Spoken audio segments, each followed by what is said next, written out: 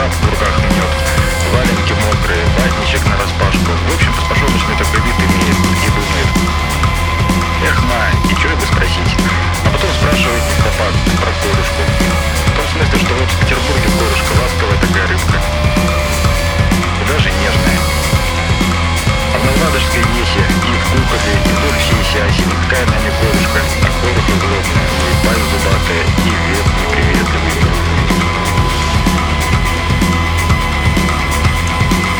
И сама она почему-то на пень похожа. Вот эти вот так чего-то.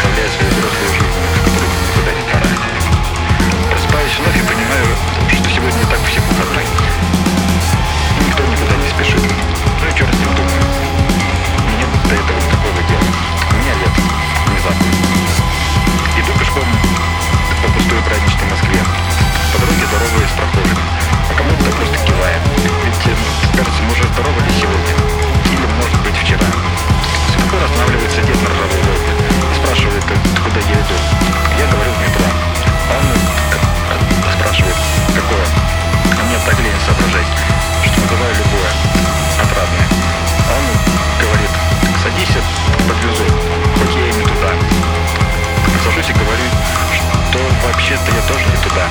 А он, вот хорошо, поедем вместе. Везет меня до Ростокина и говорит: сейчас я тебя у перехода высажу. Или, если хочешь, на остановке. А я говорю: спасибо, высаживайте где хотите. Мне и тут, мне везде хорошо.